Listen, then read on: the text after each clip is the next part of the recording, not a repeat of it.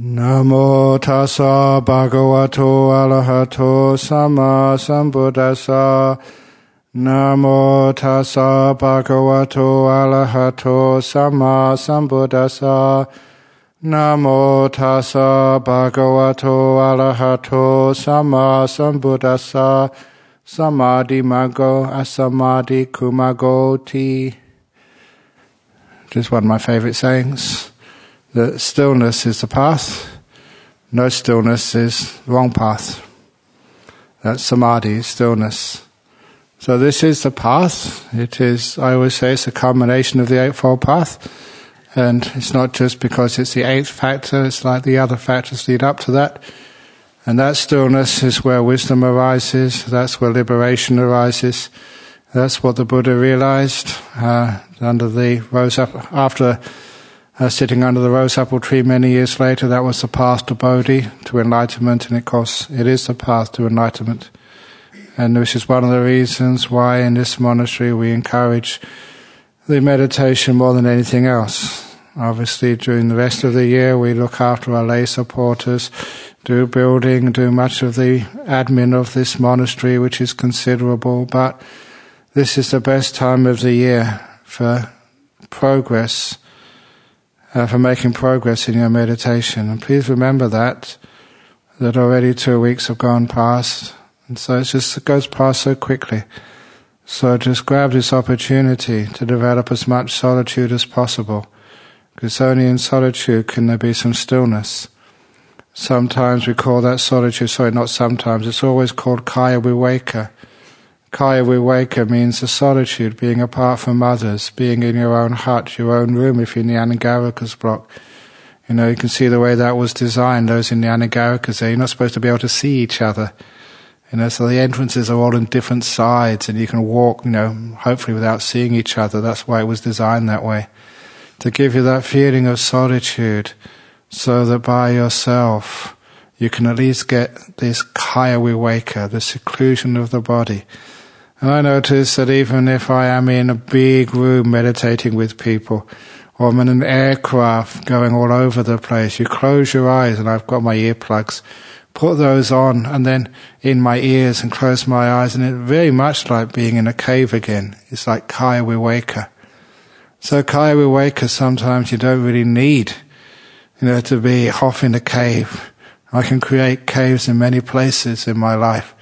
But when you do create that cave, it is that beautiful sense of solitude. All you have to deal with is this, body and mind, these 5 khandhas, and don't have to worry about other people's 5 khandhas.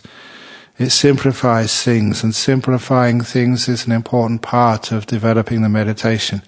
Kaya viveka is what starts to simplify, the mind. We do have these huts in the forest because that is helpful.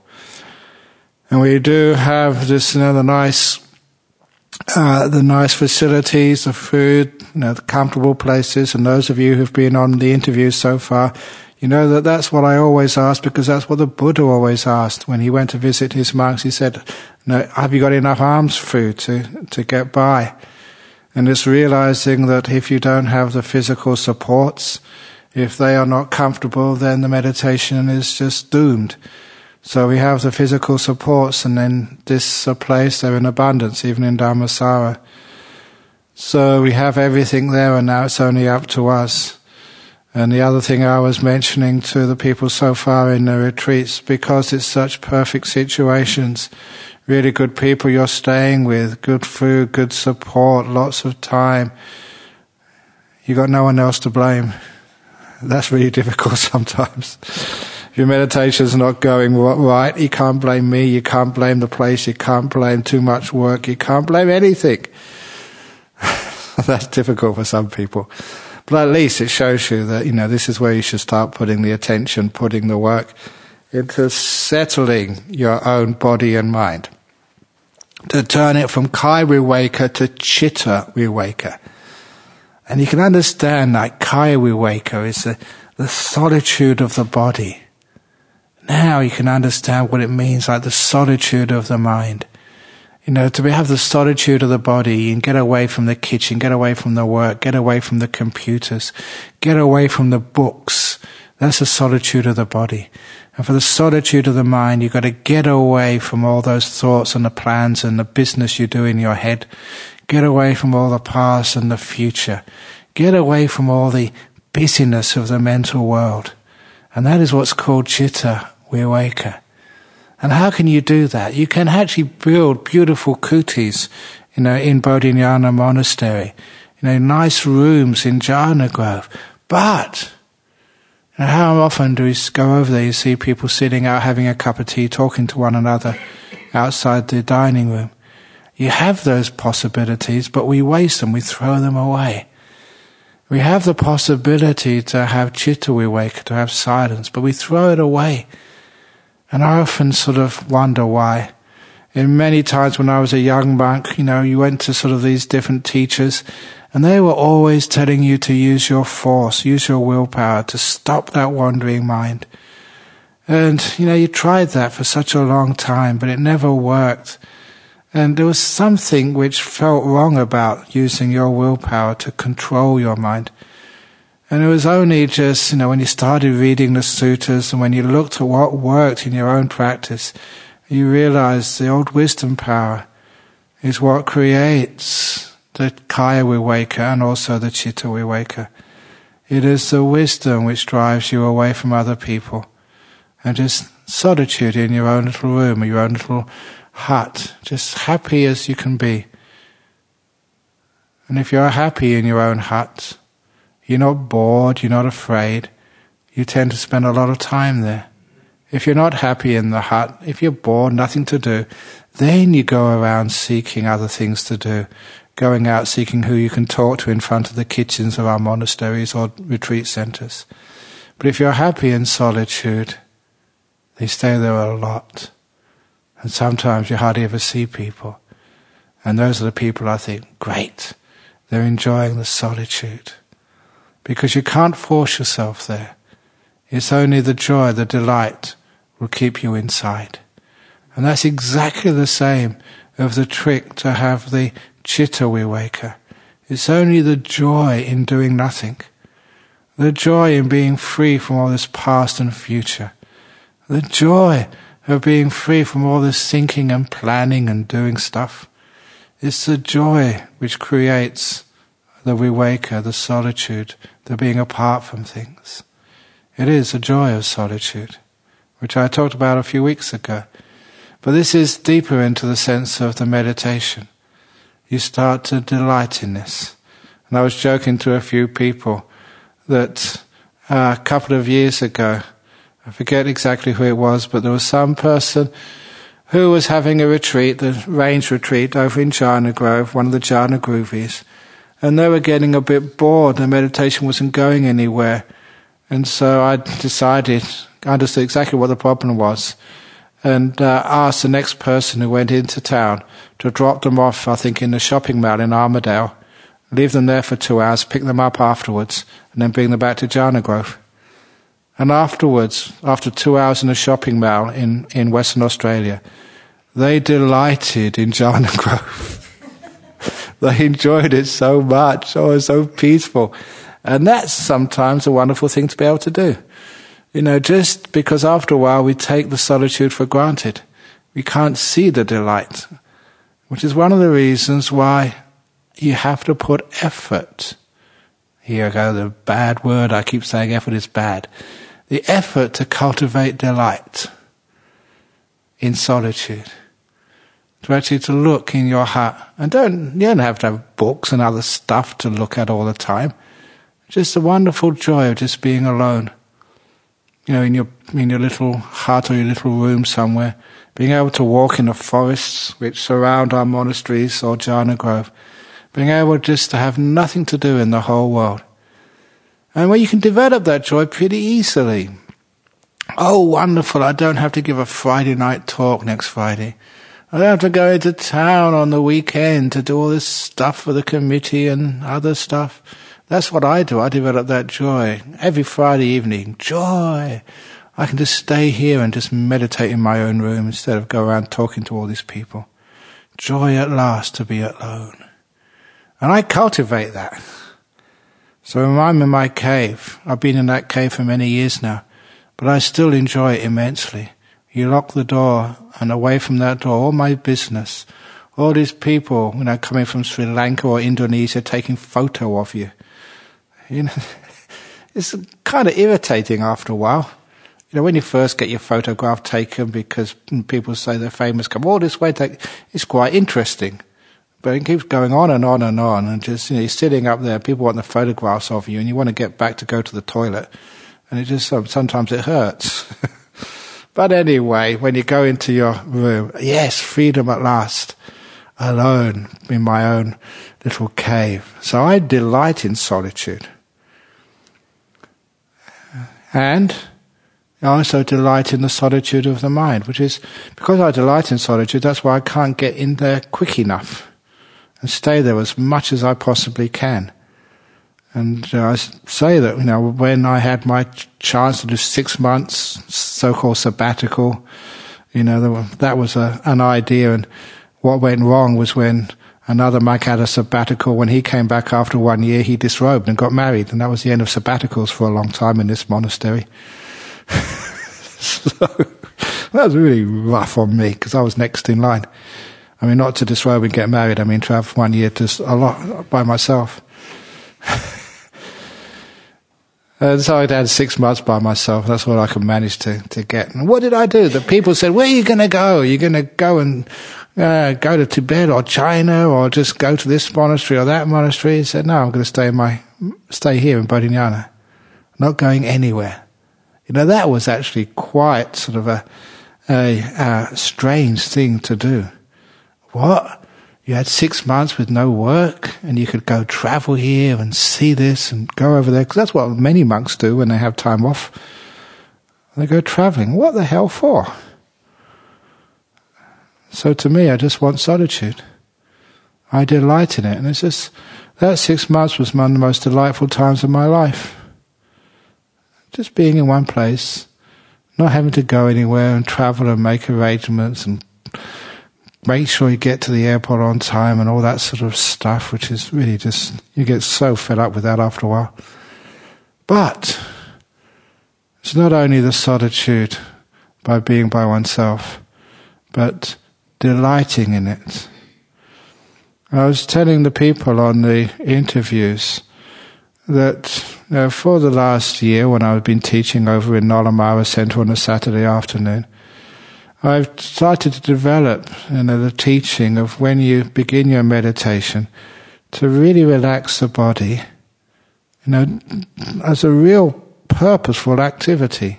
Not just make it reasonably comfortable, but really deeply relaxed as you sit down before you even start watching your breathing. And when it's relaxed, it feels delightful. I give people the simile. It's like people go to places like Bali, and they go to the beach, and they sit down on the beach in these lovely reclining chairs, and they feel so happy. They pay a lot of money for it. Why? Because it's delightful to have a beautiful, relaxed body with no tension on it, nothing pushing it, nothing pulling it, no pressure on it, nothing straining, no sort of exercises or running, just sitting down, allowing everything to get loose and free and relax, to allow it to get re-energized. You're not burning any calories, the body is just relaxed, healing itself. And that's a delightful feeling, which is why people do that a lot when they go on holidays. And this is what I do when I meditate. Sit down, create enough body awareness, Kaya Gata Sati, aware of my own body sitting here, and just relax it until I get the delight of a body which has got no pressure on it at all. There's nothing demanding that it move, nothing pushing, no pressure. I make sure that where I sit, if there's a tension anywhere, I try and release it as soon as possible. And I delight in a relaxed body. Sometimes you have to walk, you have to work, you have to take it to the toilet, put food in its mouth, take it out the other end. There's so much work on this body, just to sit it down, nothing to do for the next hour or 2 hours. And I have cultivated that perception of delight in a relaxed body. And I did that at first because I wanted to, first of all, practice it myself before I teach it to others, so that people can develop the perception of the delight in physical and later mental relaxation. But a strange thing happened, which I never expected. Now I understand it. That when I developed the perception of a relaxed body, when I started meditating, the body felt so at ease and so loose. It became more relaxed. The ease, the relaxation, the comfort just dropped to another level. And, it felt even more delightful. And I started realizing that this is a very great, skillful means. That when you value letting go, when you feel delight in letting go, the letting go goes deeper. You don't make letting go, you recognize its value by its quality of delightfulness. So my body got really, really relaxed. And when the body's really relaxed, it's so easy to let it go. It's not a concern anymore, it's really nice. And then you can start looking at your mental world and do exactly the same. No pressure on it. No place it's supposed to be. No attainment it's supposed to get. Nothing you're supposed to get rid of. Nothing which is bad, nothing which is good. Just leave the whole thing alone. And just relax it like you relax your body. Because to relax the body, you can't have anything pulling or pushing or squashing, or no pressure at all. So have a mind with no pressure on it. Nothing to attain, nowhere to go. Not trying to get concentrated, not trying to become mindful, not trying to be able to watch the breath, not trying to get your nimittas back again if you've ever had them in the first place. Not trying to do anything. Until the mind is delightful. It's so wonderful that when you've got no pressure on you, you haven't got anything to do to attain. You know what it's like at school, at life, universities and work. You always got things to get done, things to finish, things to complete. Someone's going to judge you afterwards, and if you don't do it right, you get the sack, and you got all this pressure on you to get to work, pressure on you to be a good wife, to be a good husband, to be a good person, to be a good abbot, to be a good anagarika. No pressure on you at all. So you're totally relaxed. Nothing, you're not trying to get anywhere or do anything or be anything. No wants at all, as I said. When you don't want to be anything, there's no frustration. All frustration comes when you have wanting something, you can't get it. Imagine if you don't want anything at all in the whole world. You've got no goals, nothing to try and achieve, no enlightenment, no stream winning, no jhanas, nothing to attain at all. Then you can't get frustrated. You can't get disappointed. You lower your expectations to zero. That's when you start to get some peace in your meditation. And so that you have this beautiful mind. Now you can start to do that, but many people can't sustain it. And the reason is because they don't notice the delight in a mind which is free. Free from wanting, free from craving, free from desire. Those two freedoms which I talked about a lot to many people for many years. Freedom of desire or freedom from desire.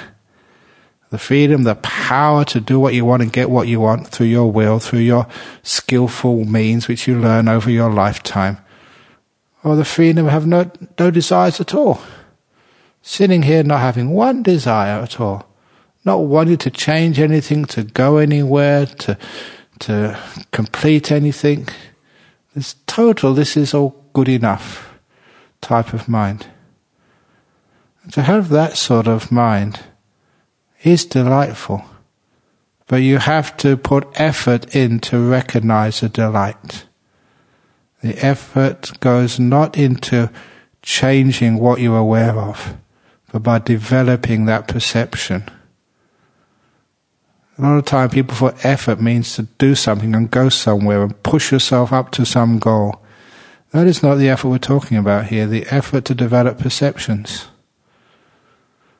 Deliberately develop a perception of delight in freedom from wanting. And this mind is very delightful when you don't want anything. And just like my body, when I recognized the delight in relaxation, the body got even more relaxed and more delight. Delight is not static. People think, if I just enjoy it, I won't get anywhere. Yeah, Ajahn Brahm, that's fair enough. It feels really nice when you're just sitting here doing nothing, going nothing. But how can you attain anything that way? There is such a thing as nibbana, there is such a thing as jhanas, nimittas and stuff. And if I don't do anything, it will never happen. But the point is that that's not the way the Dhamma works. This is subtle, profound, sometimes unexpected, counterintuitive until you realize your intuition was wrong. The way it works is that you sit there just delighting in just whatever's happening right now. Totally at ease, totally at peace with it, not wanting it to be anything different. And you develop the delight in that. And it gets more peaceful and more still. It does it by itself. It's the nature of it.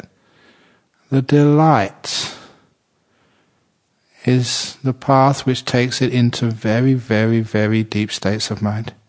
The delight gets more and more. Because you're delighting, that is what keeps your attention there. And the biggest obstacle of meditation, the wandering mind, thoughts coming up, fantasies, dreams, whatever it is, comes up. The thoughts in the mind, you can fight them for your lifetime and you won't beat them.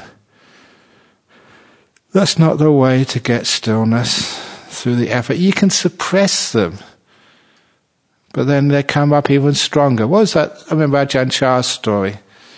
When he was a novice monk, he was about 18 or 19, like any other boy, he liked girls.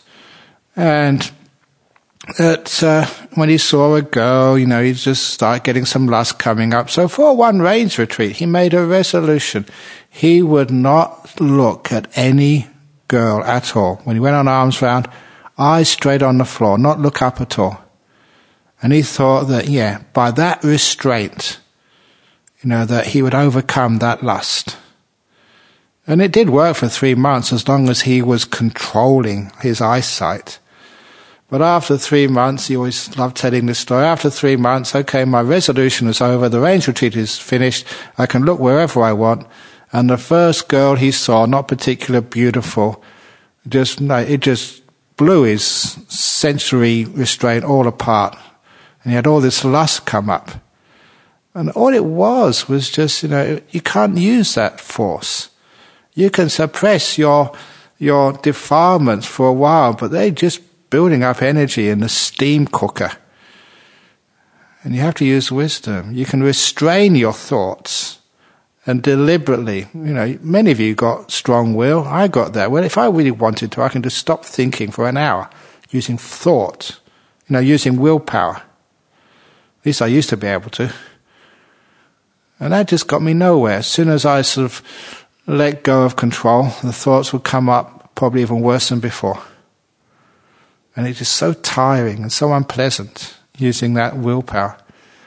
And that's why sometimes people do get so frustrated in their meditation practice. They're not getting anywhere. These thoughts, this restless mind keeps coming up again and again and again. So instead of actually meditating, they go on all these other projects they get into, wandering around, start the retreat for a couple of weeks, and then afterwards they really get into it for a couple of weeks, and then they get frustrated and give up and just restless, and they come and bother me for the rest of the time and the other monks.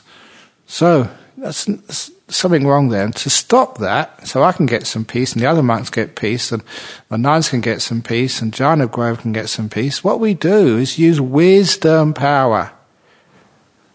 Why is it that the mind gets restless? Why is it you can't stay in your hut?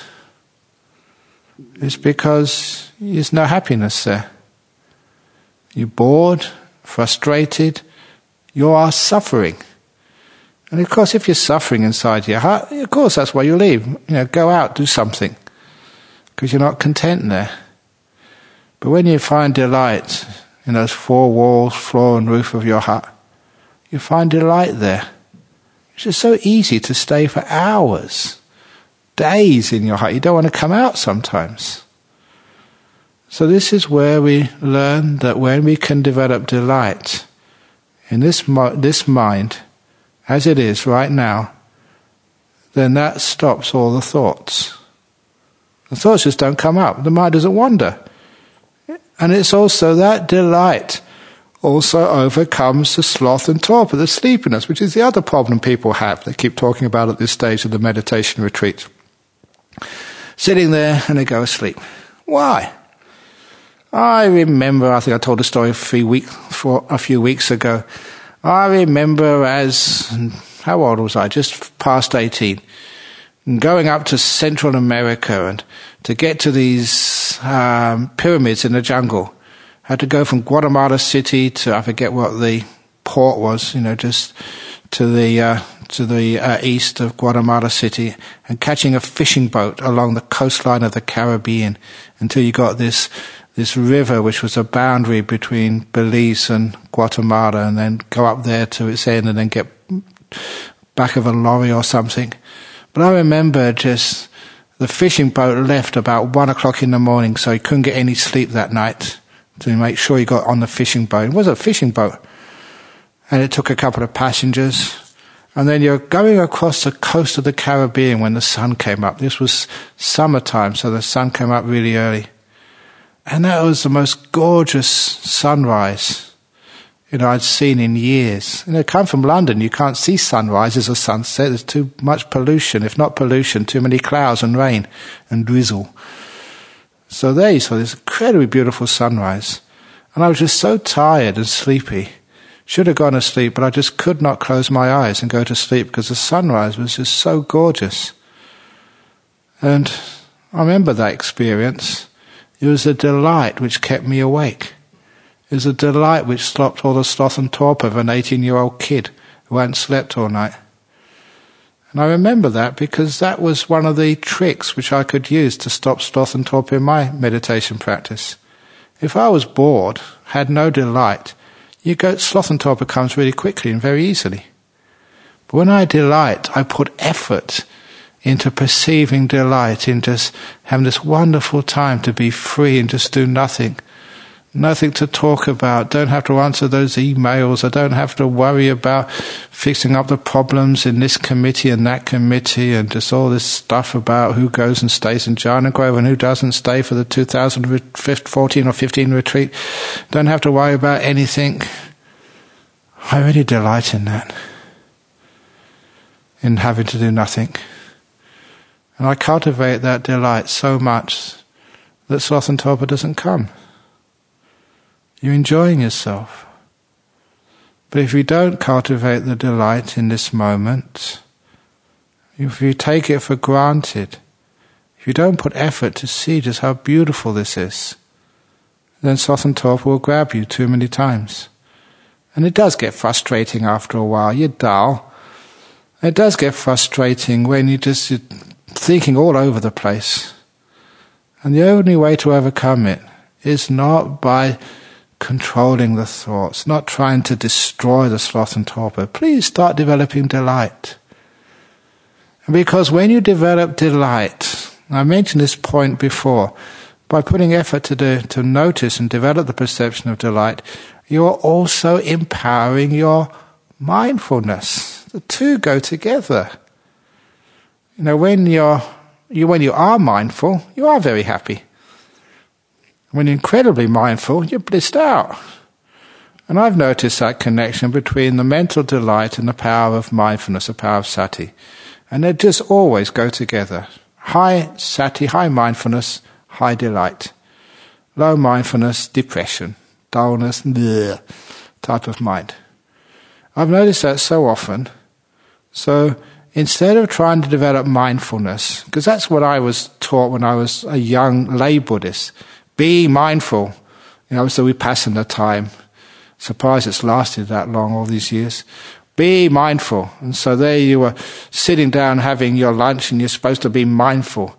And be mindful. And something was tasting very nice. No, don't swallow it yet. Be mindful.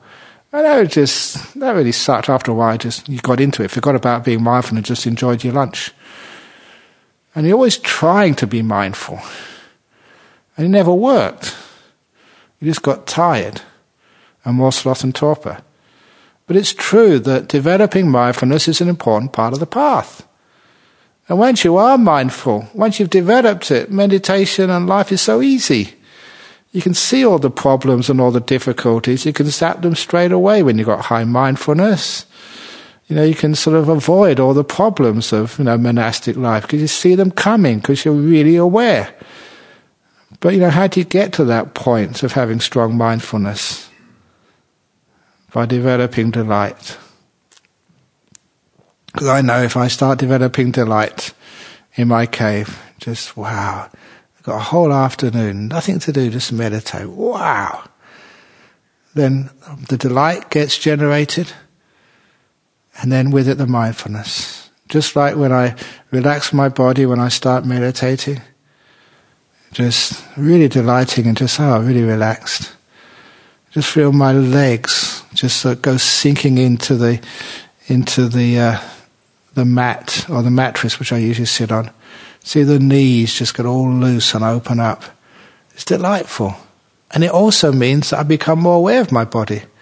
I see that when I'm just relaxing my body.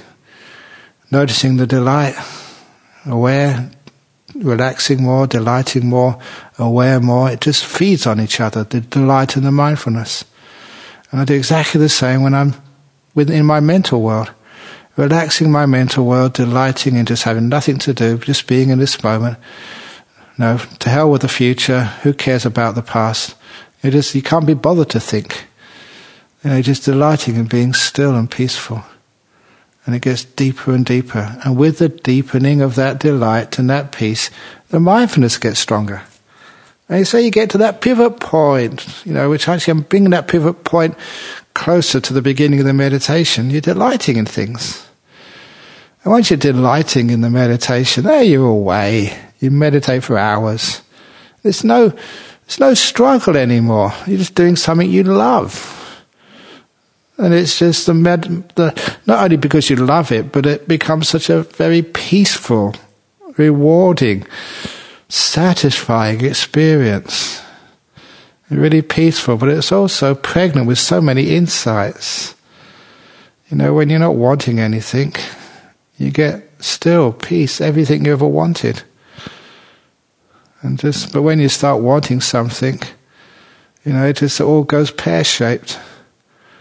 When you try to strive for something and get something, other than just developing this delight, which I'm focusing on in this talk, you're always in the future, trying to get somewhere. You never reach it, just like the old donkey trying to chase a carrot. He never gets to it until it stops and then a carrot comes to it. You all know that parable, which is a brilliant one. One of the best I've ever made, that one. I think the donkey parable and the driverless bus were my two favourite ones. But the delight starts to get really strong. That's all you need to do. Just develop the delight which comes from the freedom of wanting. The happiness of having no desire, no craving, not wanting to get anywhere. Totally relaxed and free. And then that starts to really take off. As it starts to take off, then the delight gets happier and happier and happier. If the delight starts to disappear, it's because you have spoiled it. You've done something, you've wanted something. Or either that, or you've been lax with the cultivation of the perception of delight. You've taken it for granted. You think, delight's here, I don't have to do anything anymore. Keep focusing on the delight. Cultivate that. Many times people say what you should focus on in meditation. I usually say just make peace, be kind, be gentle. No, I'm saying focus on the delight of doing nothing. And the delight gets stronger and stronger. And it's not that long before the delight feeds the mind such strong energy that the mind becomes incandescent. Nimittas come. That's what happens. You feel it, so much delight, so much energy. You get these beautiful lights come up in the mind. And these lights come up in, I don't know if it's any, no, I'm not going to go there. The beautiful lights, and the delight is still there, but you must remember, even when the lights come up, just cultivate the delight. Oh, just being here, this is good enough. Delight in the relaxation, in the peace. And when the lights come up, forget what colour they are, how big they are, how bright they are. Just carry on cultivating the delight in those. So nice, so beautiful. So when you focus on the delight keeps you still. If you focus on the opposite of delight, what's missing? The nimitta isn't strong enough, it's not brilliant enough, there's dark places in the nimitta, it's moving around so much. That's not perceiving the delight, that's perceiving what's wrong with it. That's the fault-finding mind. The delightful mind is totally different than the fault-finding mind. The delightful mind is just so happy just to have something to eat today. It doesn't just say, oh, but you haven't put out the butter today, or you haven't put out the cereal this morning, or whatever. That's the fault-finding mind. The delightful mind, oh, wow, we got breakfast this morning. Great. You got a beautiful light come up. Great. Yeah, it may not be the best light, it may not be brilliant, it may be all over the place, but it's a light, it's a nimitta. Wow, great. You delight in it. And just like relaxing the body because you delight in the feeling of being relaxed, you don't want anything more. You don't struggle and strive and push and put pressure on your nimitta to do anything. It's just there. You're just delighting in this moment. And of course, you know what's going to happen next. That really starts to blow up, that nimitta. Wow. Brilliant. And then you start to know what this delight really is. The mind is really peaceful, really still, powerfully still. Sometimes it's weird. How can something so powerful be so absolutely still?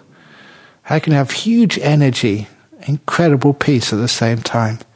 That's what it's like.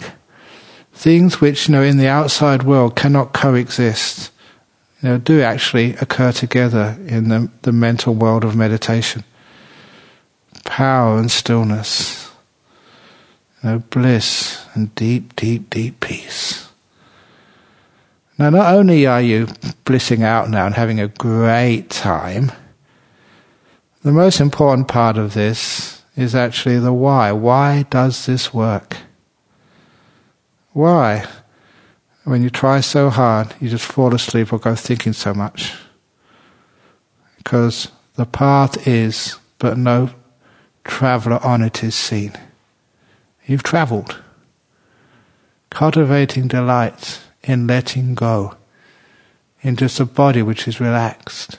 It's not doing anything, it's not going anywhere, it's not making anything happen. It's just sitting there, cultivating a mind which is not making anything happen, which is not doing anything, it's just sitting inside itself. You start to realize just the noble truths of letting go. Exactly as the Buddha taught. That's what we do with the meditation. And all this stuff about watching your breath at the tip of the nose and stuff, just sometimes, and I did that for far too long. Stop watching the breath at the tip of the nose. I just let go and be still. Sooner or later, the life in the present moment, the breath is there.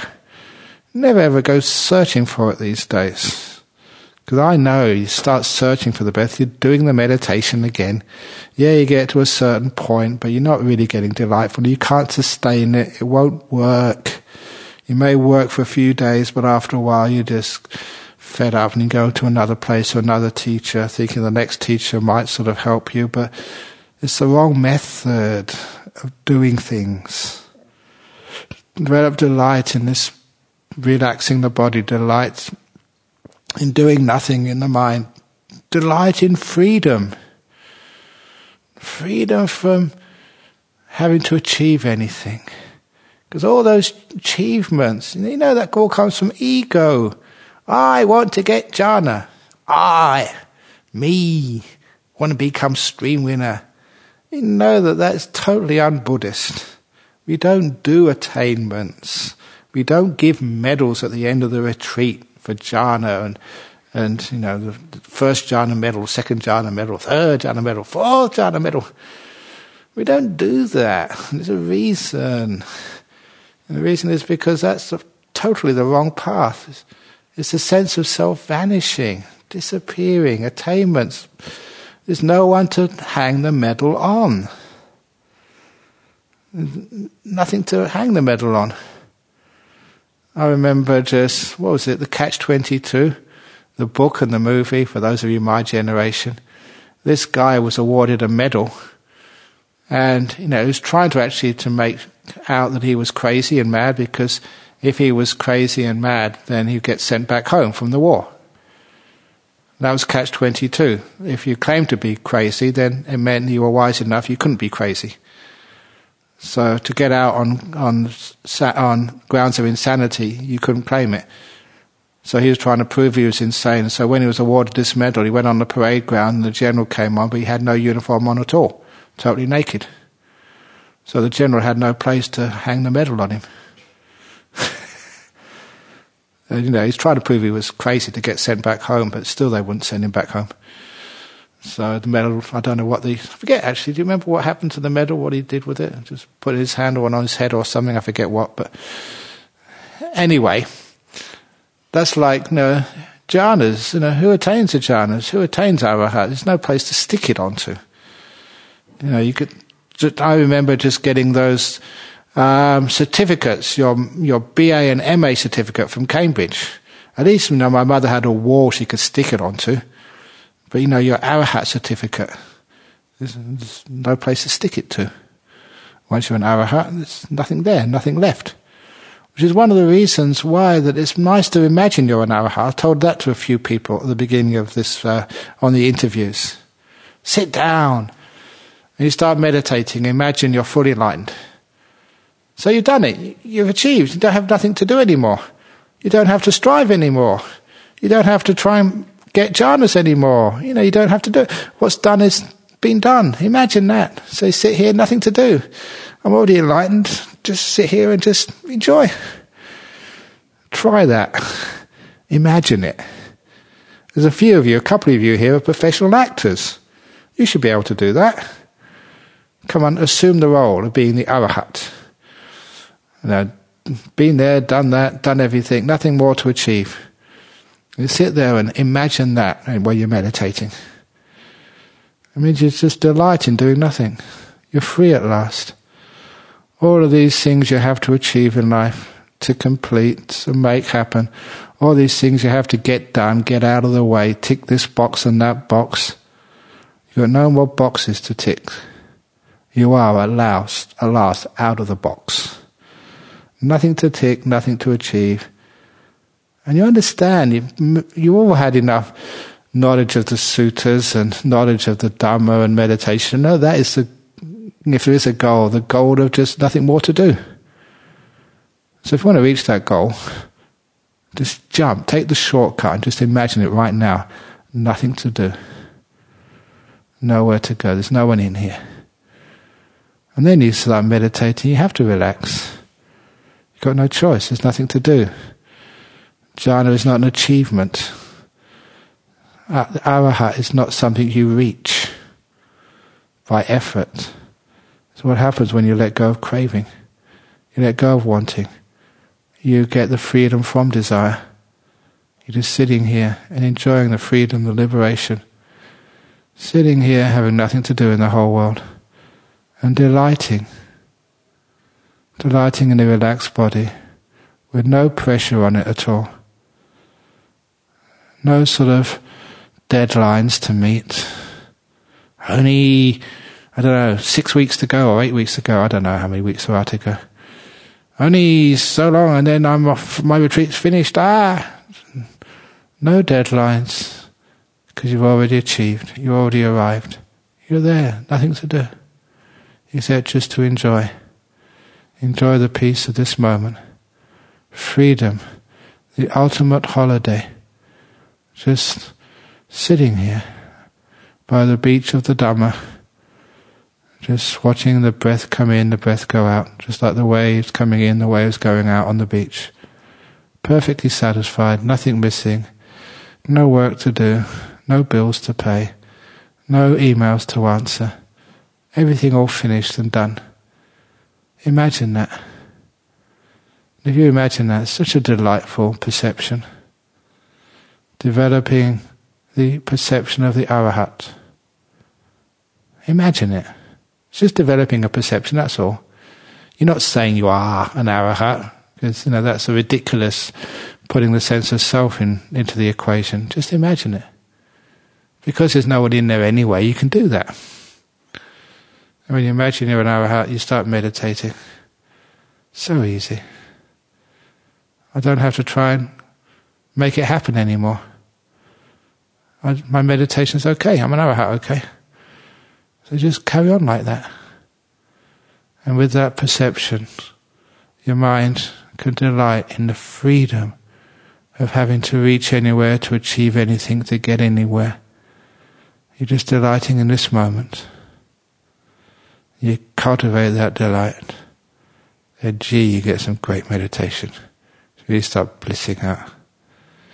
Not only is it a beautiful path to have deep meditation, but it's also right down, straight in line with the teachings of the Aryans, with the teaching of the Buddha. This is the way the Buddha meditates. And even though you're not a Buddha, you're free to do it. Why not? Cultivating the delight in the freedom from desires. Restlessness, I don't know where that went.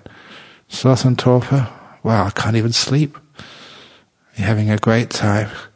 And you're understanding why we have monasteries, why we have Buddhism, why we have meditation. Best thing you could ever do. That's the talk tonight. Undermining a Vadakata Sadhaka Dhamma say.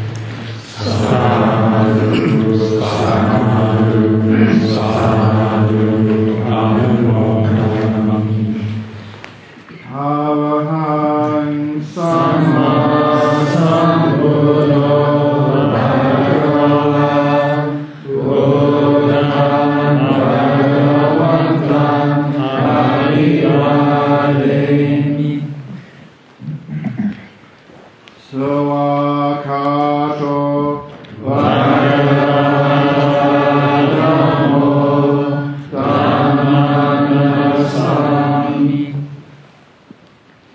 Supatipano